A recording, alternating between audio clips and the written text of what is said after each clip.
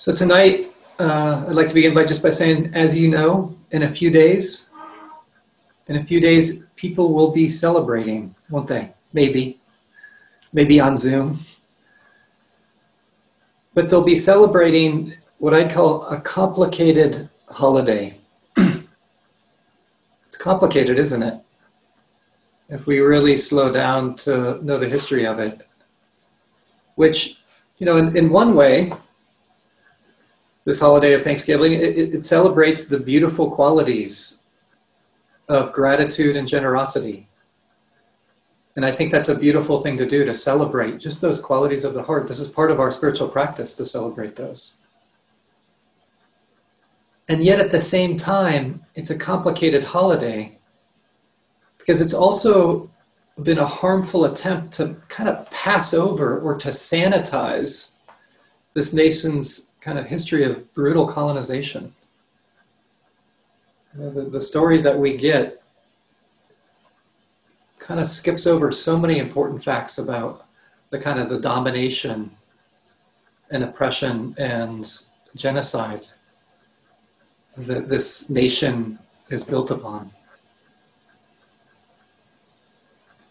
So tonight, what I'd like to do is I want to talk about gratitude and generosity, actually in particular generosity, and how it allows our hearts to move in a different direction than this nation's history of colonization. And I want to be clear, I'm not saying that generosity solves all the current problems in the complexity of colonization. That would be so foolish. But I do feel like it offers small steps in a different direction than harmful behavior. And I think this is why I'm so moved by generosity, because I think it can be maybe a small steps as a kind of corrective. So generosity, and I want to begin by situating generosity on the spiritual path. As the Buddha points out again and again, generosity is the foundation of this path. And it creates the foundation of meditation as well. So hopefully that will come out in what I share with you this evening. And you could say it's one of the expressions or embodiments of this path and this practice. So how is it a foundation? And what comes to mind is I remember when I started to learn the piano again. I played the piano a little bit when I was younger, and then later on, I tried to take it up again. And I had this wonderful teacher the second time around, and he was extremely gifted pianist and so generous to me. Talk about generosity. What I do is I help him with his concerts, like handing out the programs, and he'd give me free lessons, which I really appreciated. And I remember the first lessons with him were, you could say on the surface, really simple. It was just playing scales. And then in the scales, he really wanted me to get a sense of the kind of the wrists and the positions of the hands and the fluidity of the fingers. So just with the wrists, it was amazing how much time he took with making sure my wrists were loose enough and there was a fluidity in the fingers. And then also, where I remember learning it felt so strange to me, but so important, was the breath. How I was breathing with the music. And taking time with that, it created the foundation so that the music had a vibrancy to it, a depth to it.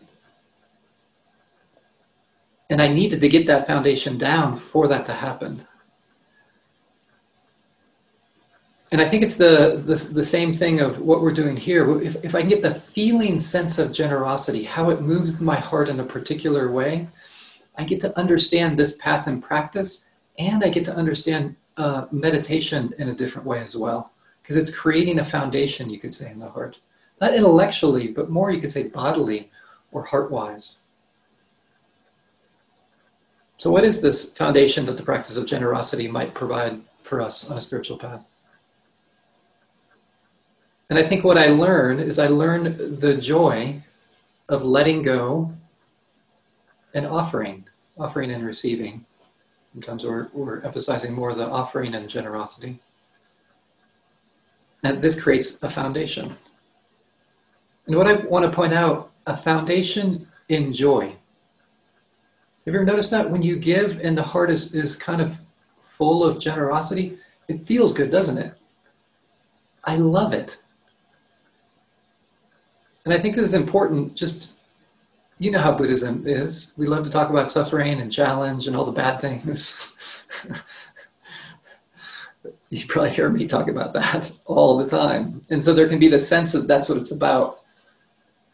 And truly what it's about is it's about deeper and deeper levels of joy and contentment.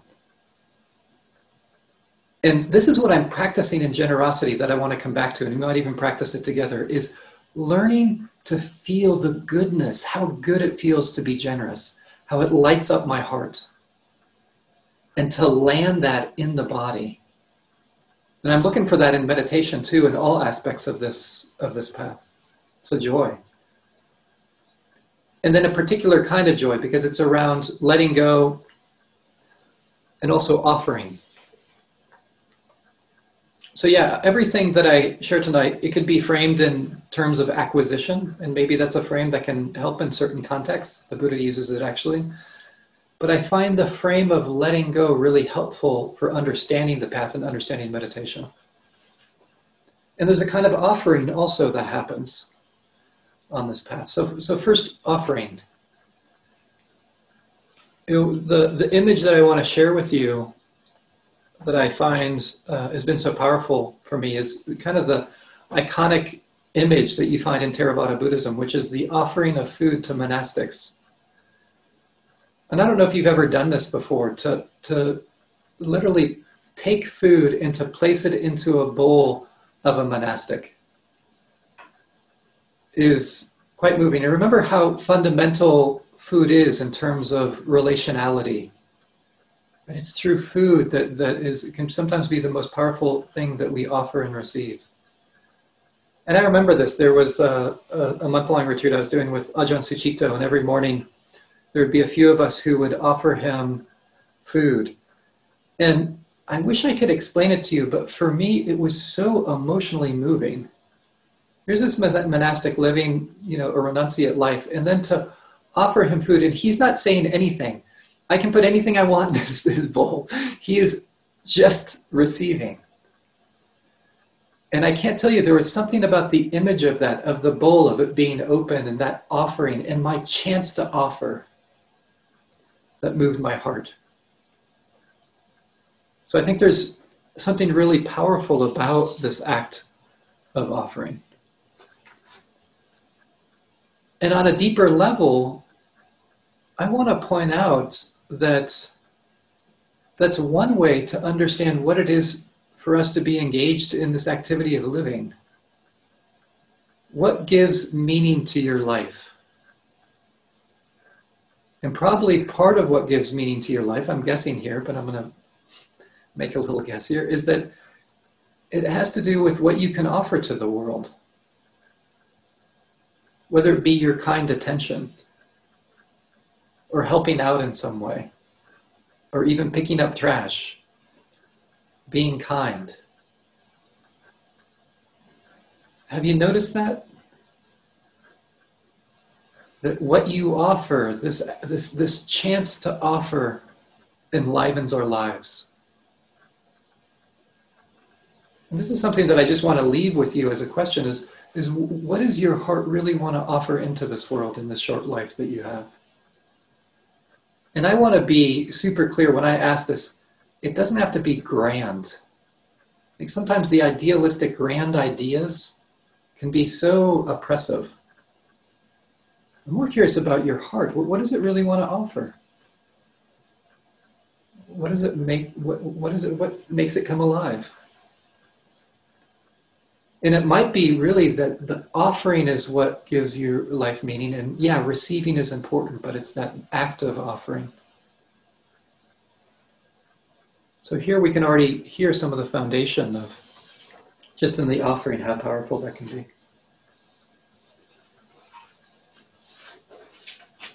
And then letting go. feels good to let go. I can let go of my self-centric world that I live in. So one story about this that I think captures some of this quality that also will tie into the practice of meditation. I remember I was out in California and I was helping a friend. His wife had recently died, and I'd gone for a walk. And so I was walking around and I had my hat on, and there was some guy on the side of the street, and he's like, "Hey, I like your hat." He said, "No, I like it." Did he say, "I like your hat"? "I like your hat, and you should give me your hat." And so I gave him my hat. And it was an interesting process just in those few seconds that I want to share about letting go. It was a hat that I really, really liked. And for me, I want to point out, I might be kind of a cheapskate, but it felt like I'd spent a lot of money on this hat. And of course, what went through my mind is like, I'm going to still be here, and for a few days, I'm not going to have a hat. So here was my mind trying to hold on.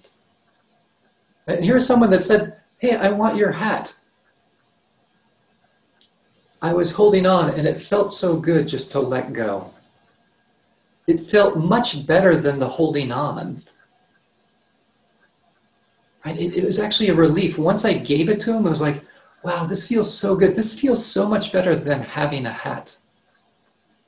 And yet I know my mind can get lost in, I need to hold on.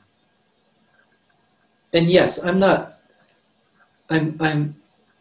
want to also say that our giving should be infused with wisdom, in the sense of, yeah, there's a place to take care of ourselves. I'm not talking about being extreme, but this was a place where I could easily give my hat. And what happened? We had such a sweet connection after this. Maybe I'll get to the story, but I kept on running into him, and he was so pleased. He was happier with my hat than I was with my hat. And this is what's happening, you could say, in meditation. You ever notice this? Your mind gets lost in thought, and yeah, it's a different kind of process. It's not as easy as giving somebody your hat. I wish letting go of thinking would be that easy, so I want to acknowledge there's kind of a disjunct here. But when I engage in the process of stepping out of my kind of obsessive stories, when I really let go of that world, when I offer it back, where it's like, I don't need to hold on to this. It feels so good. You ever have that experience in meditation where it's like your mind is caught and it's lost, and then it's like, yeah, this is not worth me worrying about for another 2 hours sitting on my meditation cushion. And then finally the heart gets it and it releases. There's freedom in that. It's the freedom of letting go. And sometimes it's a letting go where there's still that activity there. Like sometimes there's an emotion that's coming up for me. Anxiety. And if I can stop being as entangled in it, where there's more of an openness, it can feel like there's more space for the heart to be there in a way.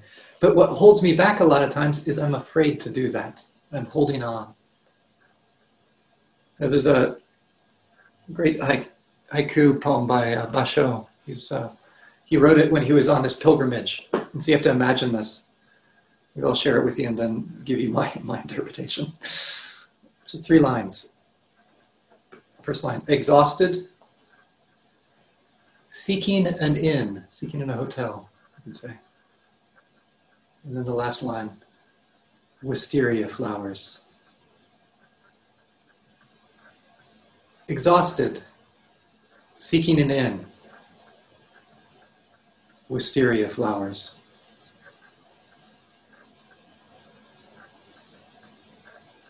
For me, what I imagine was going on for Basho when he wrote this down is, I imagine here he is on this long pilgrimage up north in Japan.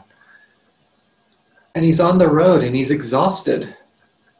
And not only is he exhausted, he's worried. He can't find a place to sleep that night.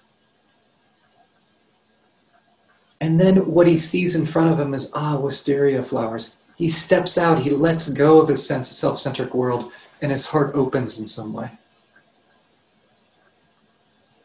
hopefully you're hearing in this how offering and receiving are so intertwined in this way. When I let go of my hat, I receive something. When I let go of the obsession, I receive something. So powerful.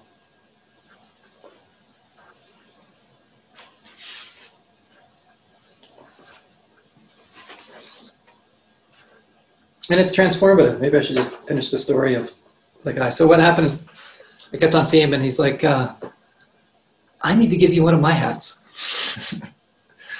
And so one time my partner was there and we walked over to his very, very humble abode.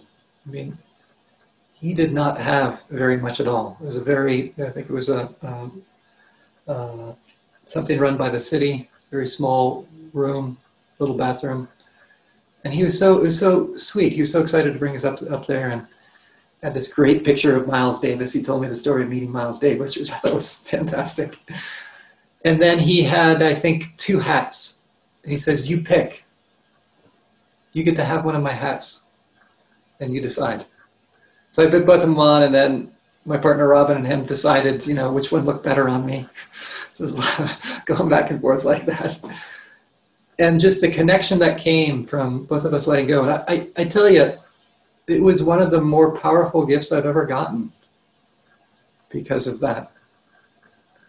There's this whole world that opens up in offering and receiving. And these whole worlds that can open up on this path when we get this as a foundation, that this is really what's going on.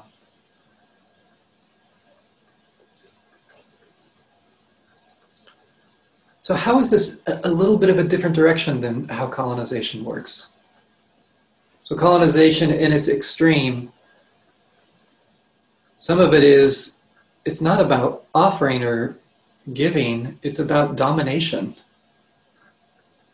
And when you think of the history of colonization, often it's, I know what you need.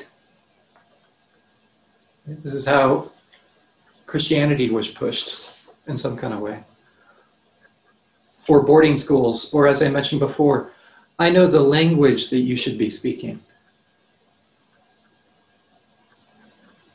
So do you hear, this is really about domination and control. Even in current situations, and I know this is maybe contentious, but just when you know the conflict around the Snow Bowl, a conflict that's been going on since 1968, when the Snow Bowl first gained acreage in the Forest Service.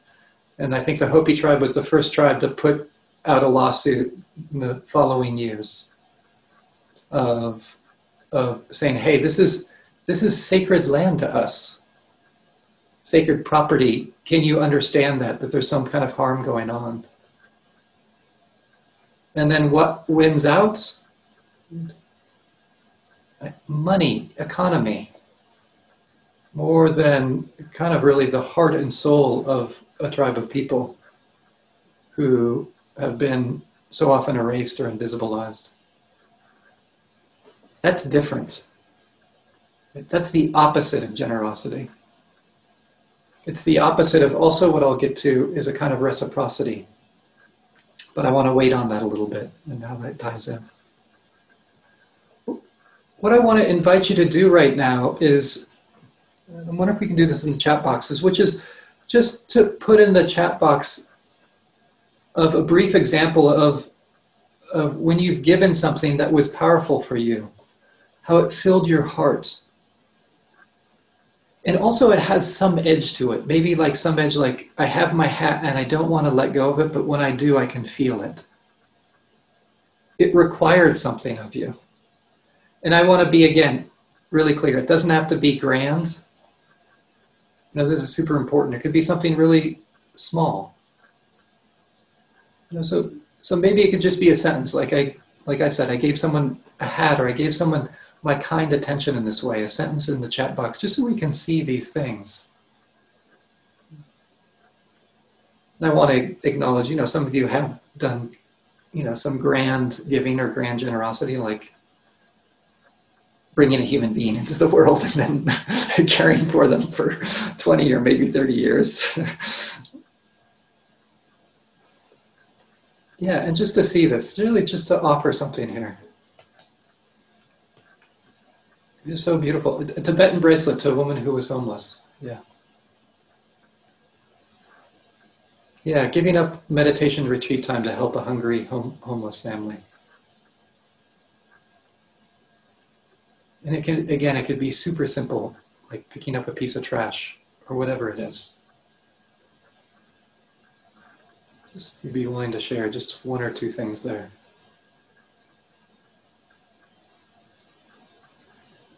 Yeah, there's a kind of, thanks Brian for saying that, there's a kind of vulnerability that I'm asking of people, and I appreciate you sharing that.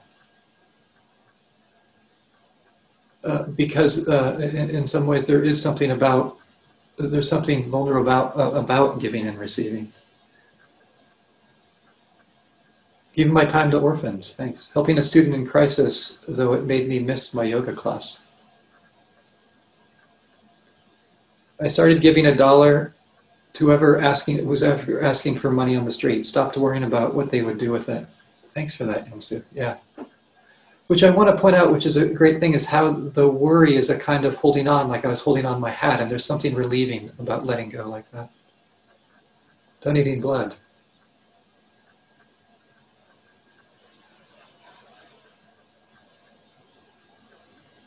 This is great. A friend gave me a ticket to a concert by Billy Bragg, second row, because she couldn't go, which she was really bummed out about. After the show, I waited in line for 45 minutes to ask him to sign my ticket, a whole page printout. He wrote her a short letter saying how he was sorry she couldn't make it. The show was great, but giving her that was even better. Oh, wow. That's a great story. Thanks for that, Jay. Thanks for the depth of this, Lou. Like learning to give myself what I need. Yeah. Yeah, giving a gift to someone who I was angry with, letting go of the anger with a gift. That's beautiful. Yeah. Thanks for those who are willing to share. I just really appreciate that. I give people things of mine when they say I like something I have. Always have done this. What a beautiful practice. Yeah. And what's most important about these is I just invite you just to, can you read these and take in how they feel? And I want to acknowledge, for many of you, it might feel really good and sweet to read these, and others it might be complicated. Giving and receiving can be a really complex thing. But what's it like to open your heart to some of these stories here? There's something that can be so sweet about that. And that's what's important, is learning this practice of taking these into your hearts. Yeah, so can you follow your impulse to give? And yes, not so much that we're jeopardizing ourselves. Giving all your time to something where you're extremely exhausted doesn't make sense. Thanks, Brian. Giving money to Vaisitos last year when the retreat was canceled. Thanks so much for that. Yeah. Another thing of when there's a time of need like that. Giving a man on the street in Mexico who was washing windshields my Virgin de Guadalupe had. He complimented me on it and said his mom was named Guadalupe. That's so sweet. Yeah.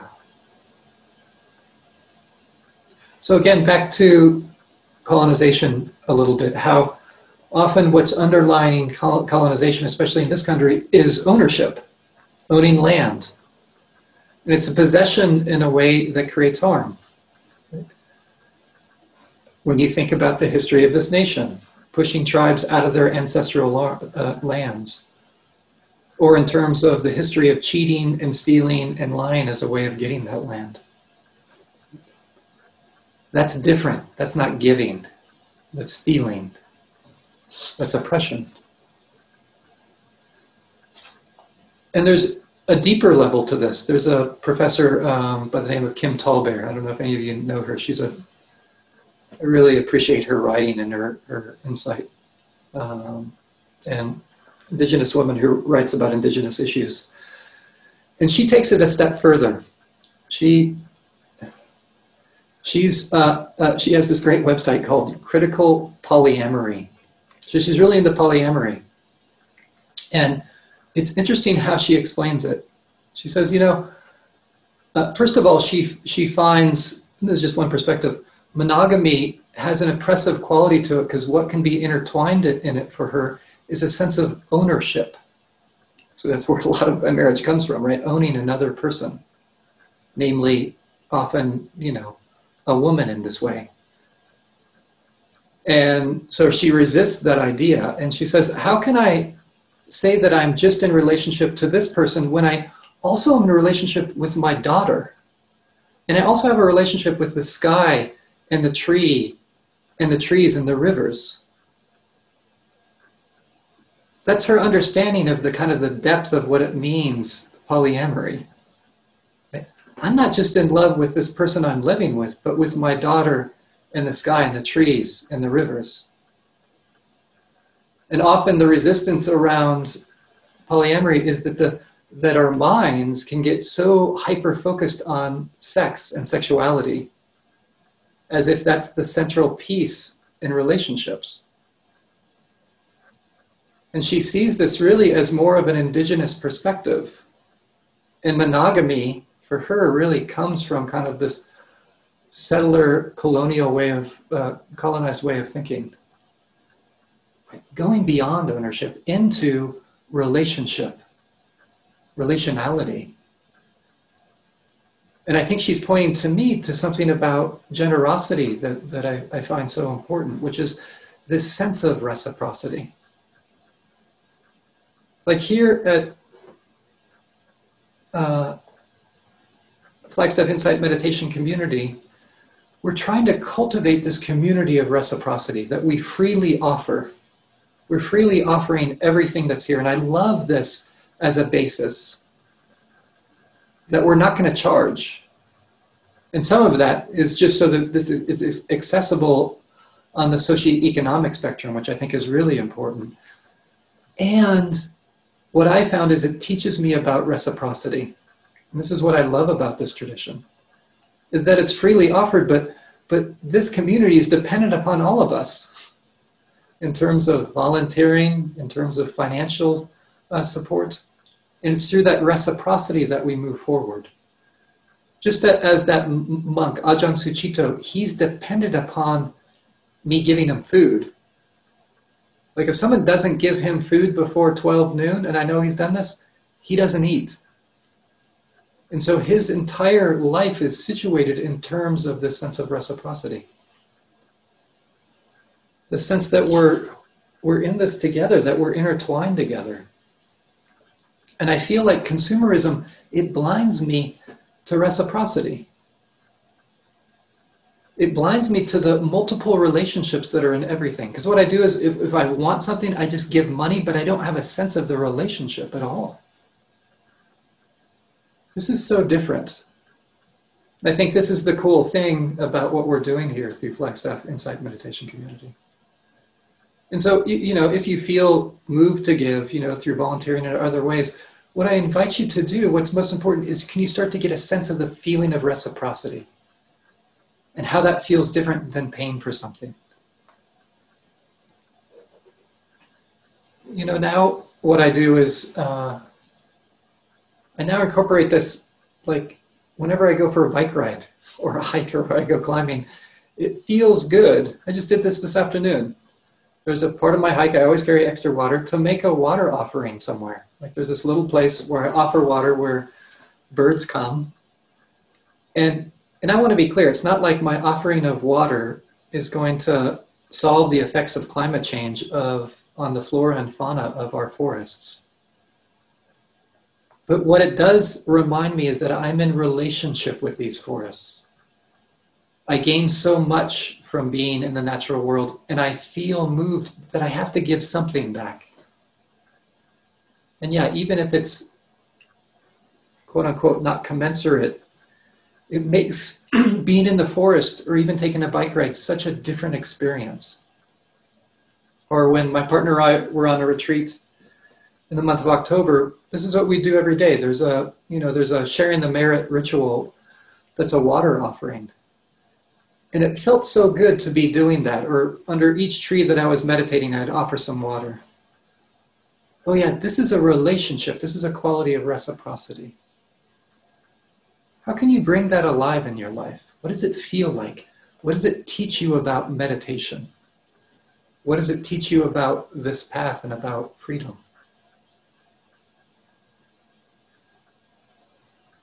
Okay, so now what we'll do is let's just take a minute to stretch and move our bodies. Say 2 minutes, and come back at 37 minutes past the hour at 7:35, and then I'll lead us in bringing this quality of generosity into our meditation. So just take 2 minutes to take care of the body and come back 7:35, 37 minutes past the hour, 7:35.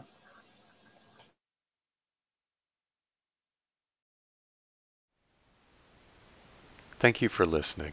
To learn how you can support the teachers and Dharma Seed, please visit dharmaseed.org/donate.